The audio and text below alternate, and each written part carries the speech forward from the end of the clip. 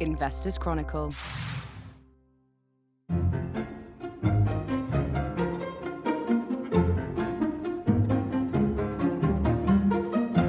Welcome to the Companies and Markets Show. It's Thursday, the 8th of February, as we record.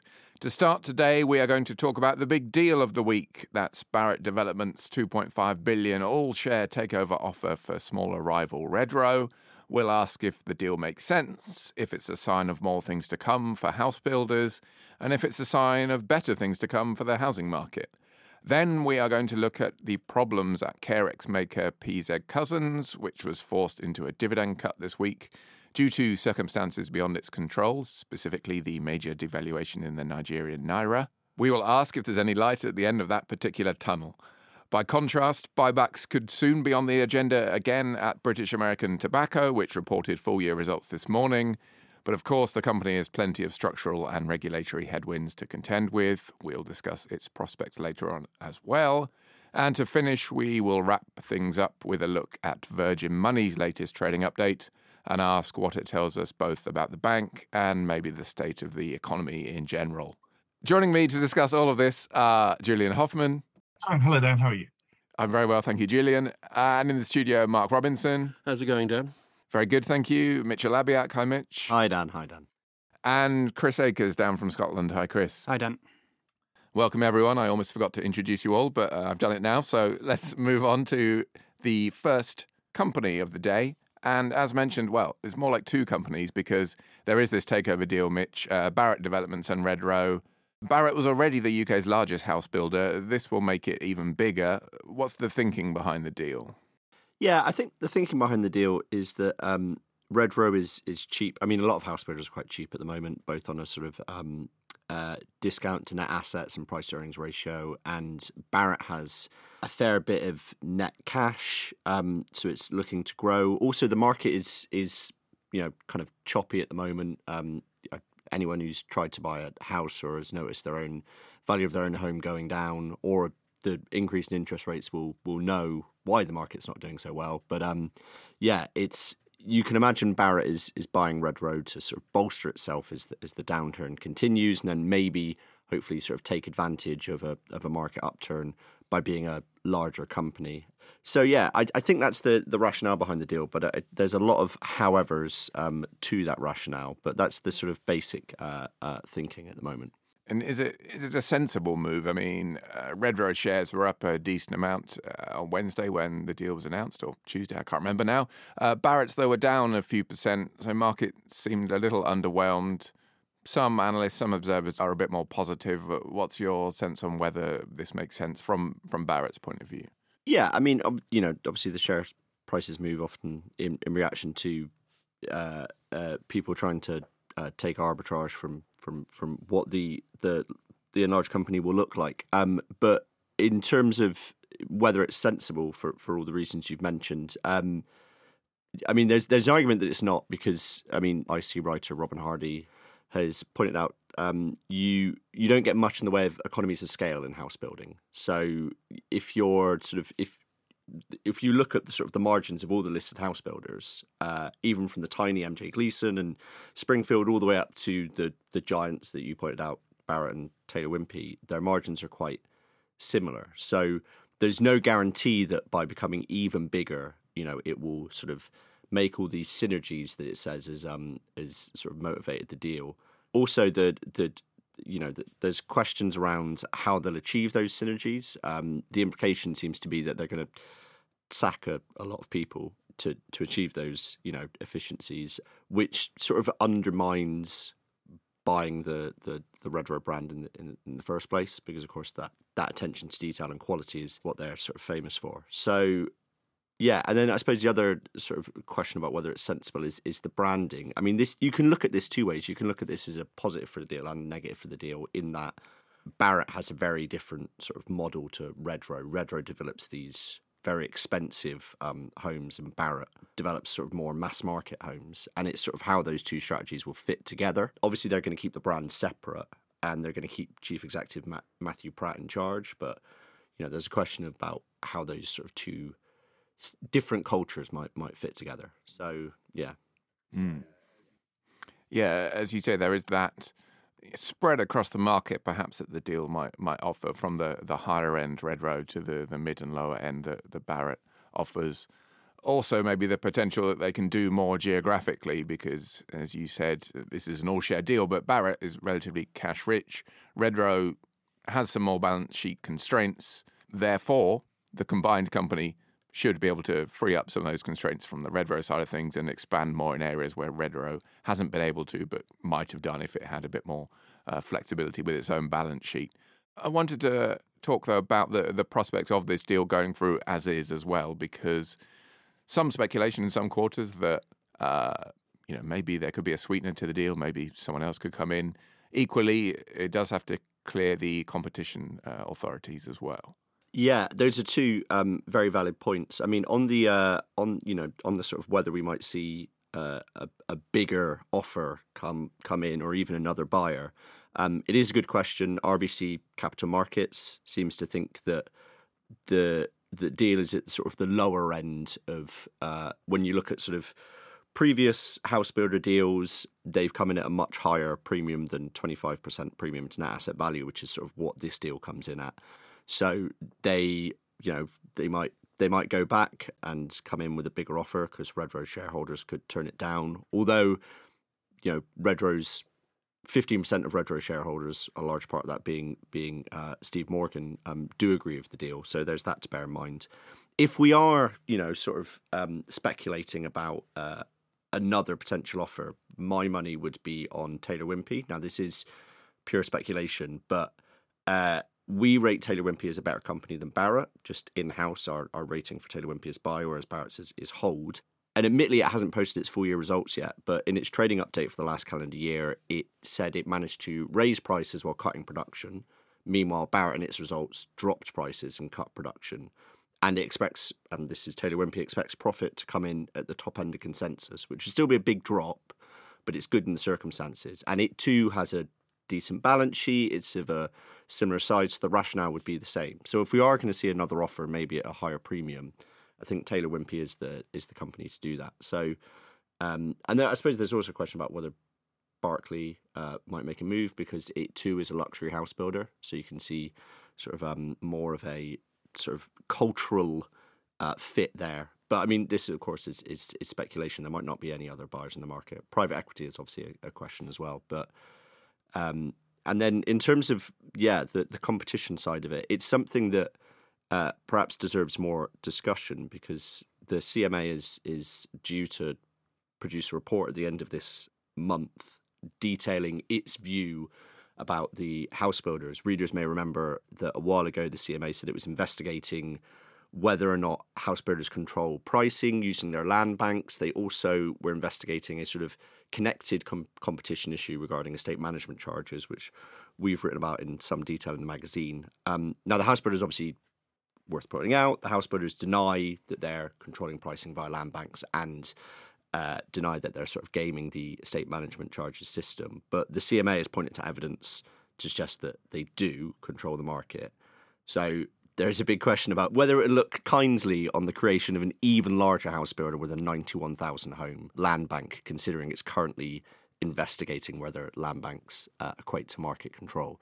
Yeah, there's a lot of it's not a done deal just yet, despite the sort of confidence in the RNS.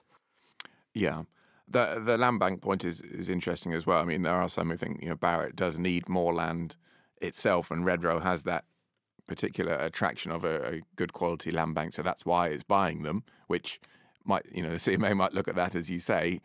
Equally, the companies I think say we'll be able to build more housing together than we would separately, which the proof will be in the pudding, but obviously that's their kind of counter argument to that. So we'll see how that sticks. What about the results themselves? You mentioned Barratt there. What about Redrow? What kind of condition is it in as a company that's potentially about to be acquired now?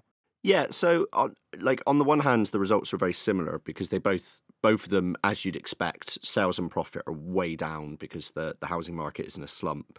But there are some differences. Barratt has a better net cash position, but its forward sales are down, which is not ideal. Whereas with Redrow, it doesn't have as much net cash, because obviously it's spent that investing into the business. But forward sales have ticked up ever so slightly.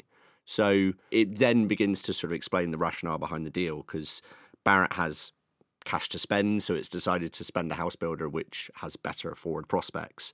Redrow has less cash, so it's accepted a cash injection into its business at a premium from a bigger player. It's obviously difficult to sort of look at the two results separately without imagining the deal, but I would say that the deal is, if you're a Redrow shareholder, I'd say it's a slightly better deal than if you're a Barratt shareholder. There's the question about whether they should agree to the deal, but they've booked that sort of, they've got this sort of premium almost locked in, as it were. It's whether someone comes in and makes a better offer. There is a sort of, take profits and sell argument for Redrow shareholders at the moment, because the deal is at that premium and the future fortunes of the market are hard to judge. Notably, Investec downgraded Redrow from a buy to a hold for precisely that reason. So they said, the announcement means the shares are now at fair value, which is sort of a solid argument for Redrow shareholders looking at those results, looking at the offer and saying, perhaps take this win, as it were, and reinvest somewhere else. Mm. The other question is will we see more of this kind of activity?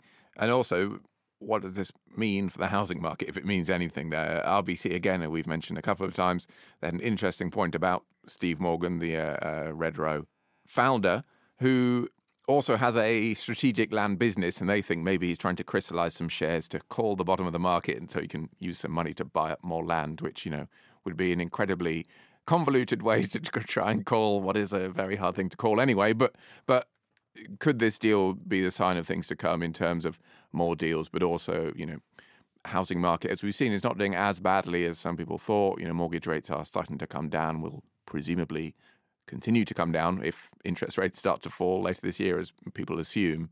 What do we think on that regard? Yeah, whether it means more M&A activity is an interesting question. I suppose that the answer to that is that it depends partly on the CMA, which we've already discussed, whether sort of, private equity or sort of other house builders might see opportunity in economies of scale. There's a lot of reasons for that, but also there's a lot of reasons, as we've discussed, why economies of scale don't quite work for house builders. Having said that, Vistry, at least so far, has managed to make it work.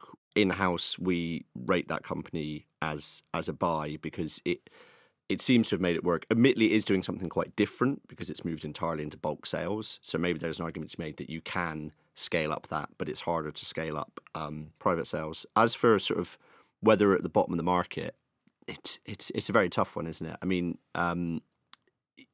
there's, we're looking at sort of RICS data suggesting that estate agents are much more confident than they have been. It's the first time in a long time, actually, there's been a net positive sort of reaction to the RICS survey. And of course, house prices, according to Halifax, have gone up for the fourth consecutive month. So it looks like the housing market is recovering, but that can take a while to feed through to the results of the house builders themselves. So yeah, it's certainly house builders are cheap at the moment. So there's an argument to be made that we might see more activity, but yeah, lots of questions, more questions than answers. As ever. As you say, Vistry, there was that deal for Countryside just over a year ago as well. So there has been some other activity. Before we move on, Julian, do you have thoughts on this deal, the attractiveness or otherwise of it? Well, my main thought is whether they're going to call it Row Rat or Red Row or something. I don't know. It's going to have to change the name in an innovative way.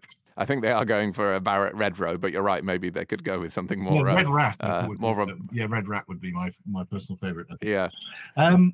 It's an interesting deal, I think, from the point of view of how investors are going to look at it. I mean, as Mitch is obviously Mitch is the expert in this field, but the valuation is quite attractive for the sector as a whole, and you do wonder whether the discount premium is now big enough that investors can start punting a bit on this. But I mean, I would say that from a value point of view, there is something interesting there. But the dynamics of the market are are just tied up with interest rates and really beyond the control of these individual companies, I think, and doesn't make it doesn't like everything else. It's a leverage play on that. Indeed. Well, I know you mentioned Robin Hardy earlier, Mitch, and he has written about why this recovery may be slower, more gradual than some other ones. But nonetheless, as you say, Julian, if we see interest rate expectations come down, you can be assured of a pretty decent rally for the sector. So swings and roundabouts, but we'll keep an eye on this deal and see if any more emerge, as I'm sure our listeners will too. For now, though, we are going to move on to PZ Cussons to start with. Chris, the Carex maker, as I said at the top. They had a pretty bad week, it's fair to say, reporting interim results, but the big thing was the dividend cut due to the devaluation of the Naira. Can you say a bit more about that, first of all, and about how that's affected them?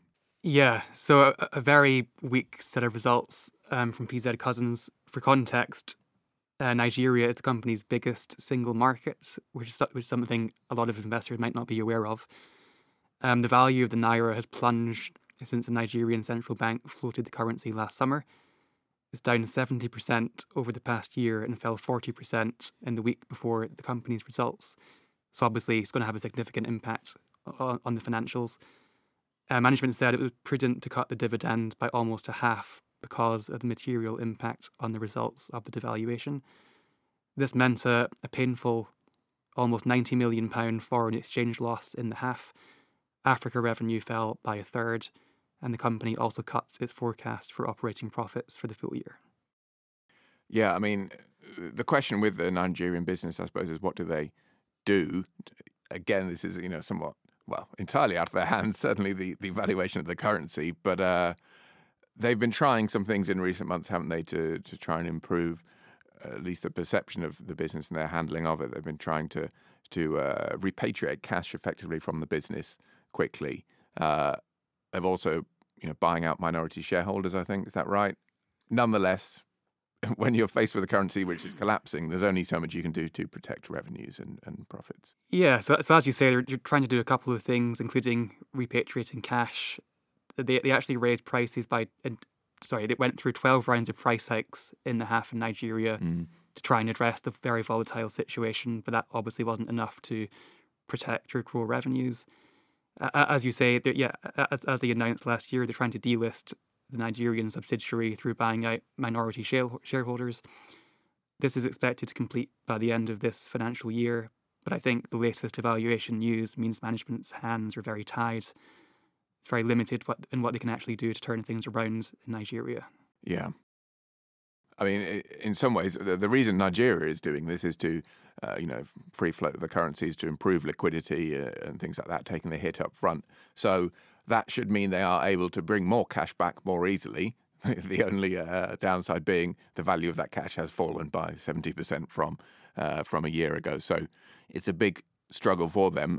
They do obviously have a lot of other aspects to the business as well, though. With the caveat that you can't really put this whole issue aside, how does the rest of the business look in the interim results? How's it been performing? Interestingly, it was actually quite a weak performance across the rest of the business as well in the half on a statutory basis. So revenue was down across all geographies. One highlight was market share gains for the UK personal care business for the first time in several years. But a weaker beauty brand performance still dragged revenues down in Europe and the Americas. As well as Nigeria, Asia Pacific was also hit by foreign exchange headwinds. Combining that with weak baby product sales in Indonesia meant that revenue also fell pretty heavily there. There was revenue growth on a like-for-like business, but that relied on price increases as volumes fell 5% overall. And while the operating margin rose by 110 basis points, that was on an adjusted basis. So I would say a pretty weak set of results. This dynamic we spoke a little bit about last week, but for food producers, consumer staples, of trying to offset volume decreases with price increases, it seems the pricing power isn't quite there, and or prices have been going up for so long now that volumes are really starting to take a hit, as we've seen with other companies too. So that's also a concern. The valuation in the context of all this, I mean, it was down 20% on the dividend news. How do we see it in the context of all this uncertainty at the moment? So we're still a hold on the business. The valuation is fairly attractive. So the shares are trading at 12 times forward consensus earnings, which compares pretty favourably to other consumer stocks like Unilever, which is on 17 times. But there is a lot of uncertainty for investors, obviously, given the situation in Nigeria. And we think it could take quite a while for the share price to look a bit better.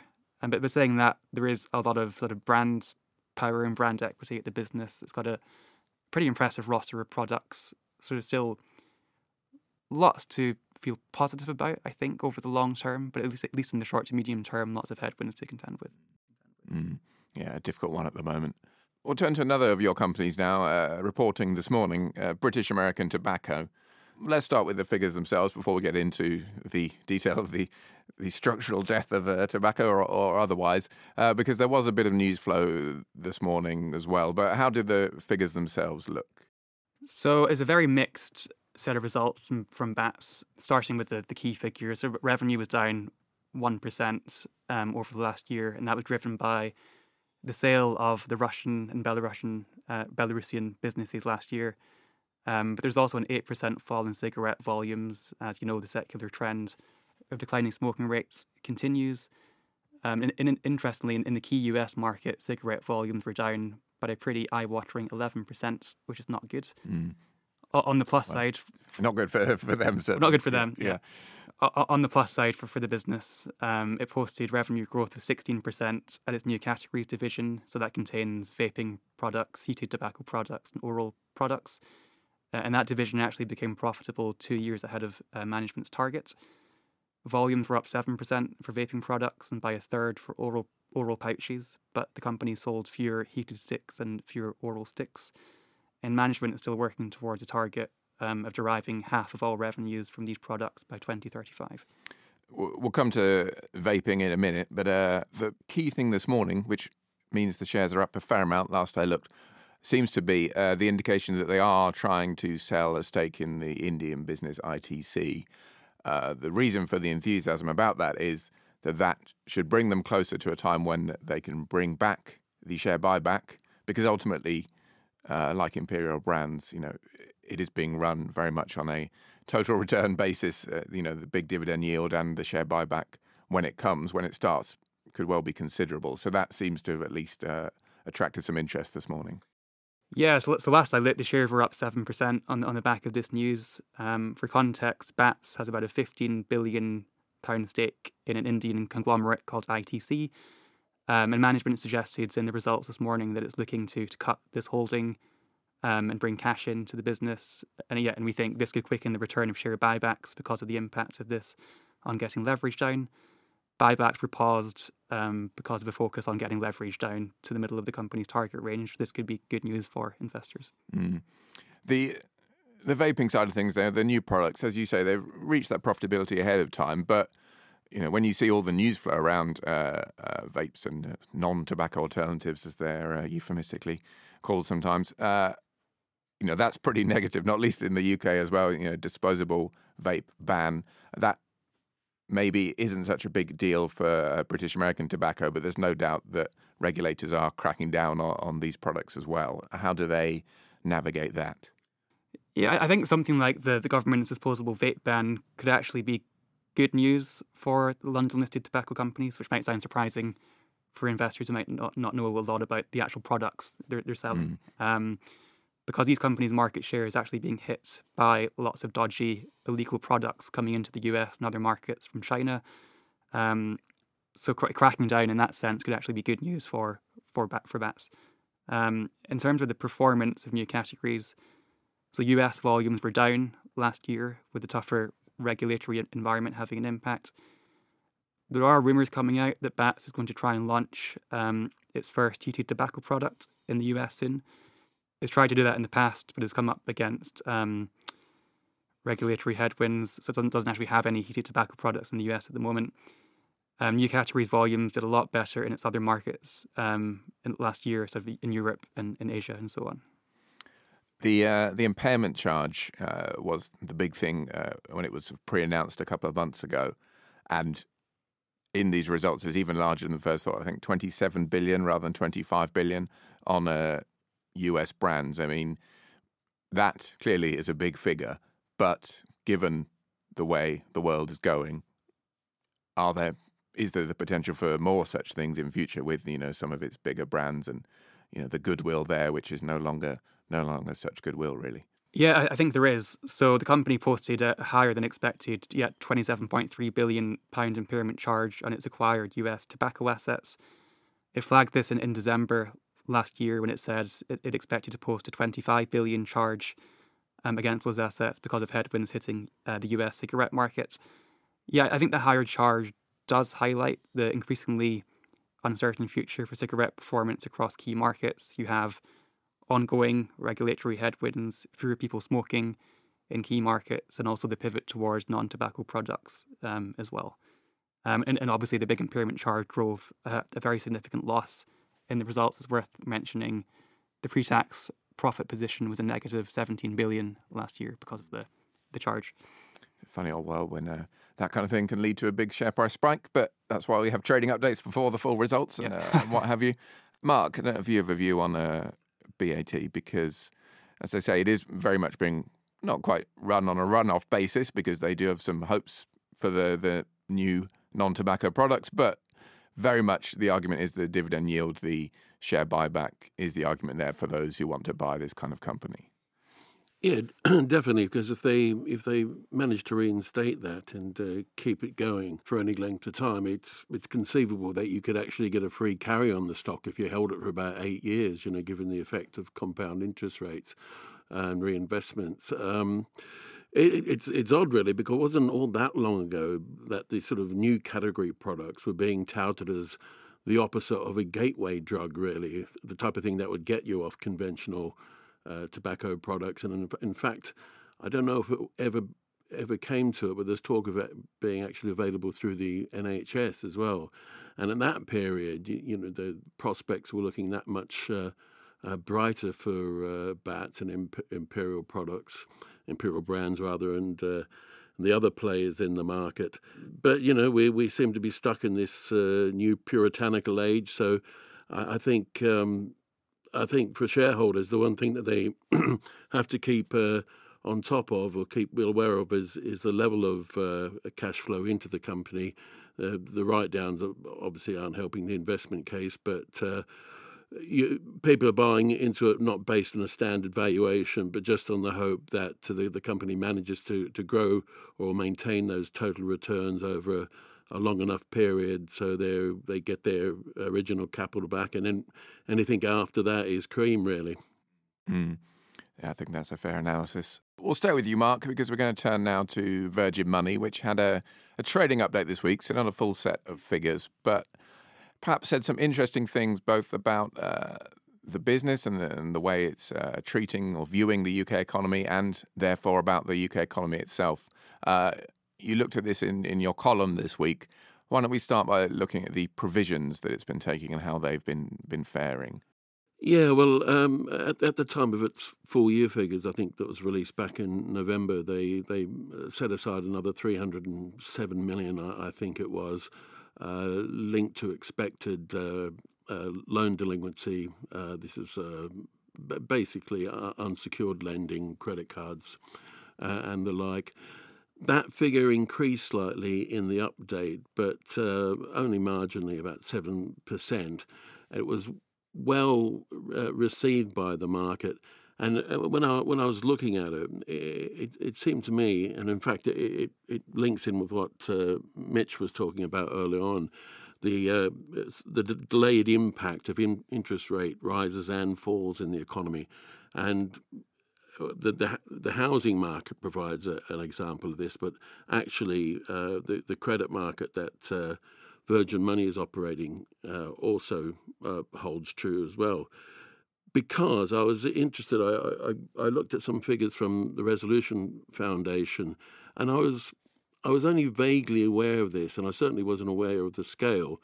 But they referred to the situation with net interests in UK households as being totally against the grain. In fact, they said it was unprecedented, insofar as that with increased saving rates that we've all received over the last 12 months or however long the rising part of the interest rate cycle has been going, they've more than outweighed any increases in increased mortgage payments. The reason behind this is there's a lagged effect. A lot of people had long-standing fixed rate arrangements, and I think it was only at the beginning of this year that a lot of people have gone on to variable rates. So we can expect that benefit to decrease over time, and also given the fact that interest rates are likely to come down too. So looking at it again, it may be a case that looking where Virgin is at the moment, they're in a pretty decent position. They've increased their overall credit loss provision up to £578 million. And as I say, that was well accepted by the market. But there's a possibility that delinquencies might increase in the first half of this year. We also had figures out from Begbie's Trainer, their red flag alert, which suggested that there's been I think it was about a 23% increase in the number of companies that are now in severe financial distress. Now, there's obviously a difference between corporate debt and an unsecured personal debt, but it does underline that it can take a while before these interest rate increases has a material effect on businesses and households. So in summation, I would say that this is a good update from Virgin Money. It was pretty well received by the market as well, but they mightn't be out of the woods yet. Yeah, I think they also kept their net interest margin forecast for the year stable, which is reassuring for a bank at a time when base rates are expected to fall. But yes, there is that resiliency in the provisioning. Or they said that certainly the delinquencies were coming in consistently better than they expected, i.e., fewer people being late on their payments. So there's a chance. Equally, you could say that they may need to take some of those provisions back, but I think you're right, they're not going to be doing that anytime soon because of this lagged effect and the risk that these things could get worse before they get better. Plus, they've got decent liquidity coverage too, which is a point to take on board. It was very interesting, though, because it just had, when I was looking at the results, or the update rather, it did have a sort of a wider spread across the economy, I think. Mm. Julian, what are your thoughts on Virgin Money? Yeah, it's an interesting outlier, I think, Virgin, because their main problem, I guess, is the lack of scale in comparison with the other high street brands. The reason why interest rates tend to lag with them is because the loan book isn't really big enough to absorb the shock at one time or push through the benefits at another. So they're always a quarter behind everyone else. But as Mark was saying, the fact that they are stabilising their delinquencies is quite positive as we go through a period where more people are actually switching to a variable rate in various products, and that means that the underlying margin, which is actually quite low for a high street bank of about 1.89% or 1.9% of net interest margin, will strengthen. So it's one of those companies where there are just lots of paradoxes at work at the same time, and the underlying figures are definitely more positive than you would expect from this point of the cycle. Yeah, it's probably worth stating as well that one of the strongest aspects in this trading update was card lending balances growing 4% quarter on quarter, and obviously they're lending prudently or according to their risk ratios, but equally that increase in card lending is perhaps a sign of things to come as well. We've discussed in recent weeks the likes of Currys, and a lot of their credit financing schemes seem to take off as well in recent months, so definitely something to keep a close eye on. That, though, does bring us to the end of today's show. We have unfortunately run out of time, so thank you very much to Julian, to Mark, to Chris, to Mitch, and to our producer, Maddie Apthorpe. We'll see you next time on another Companies and Markets show.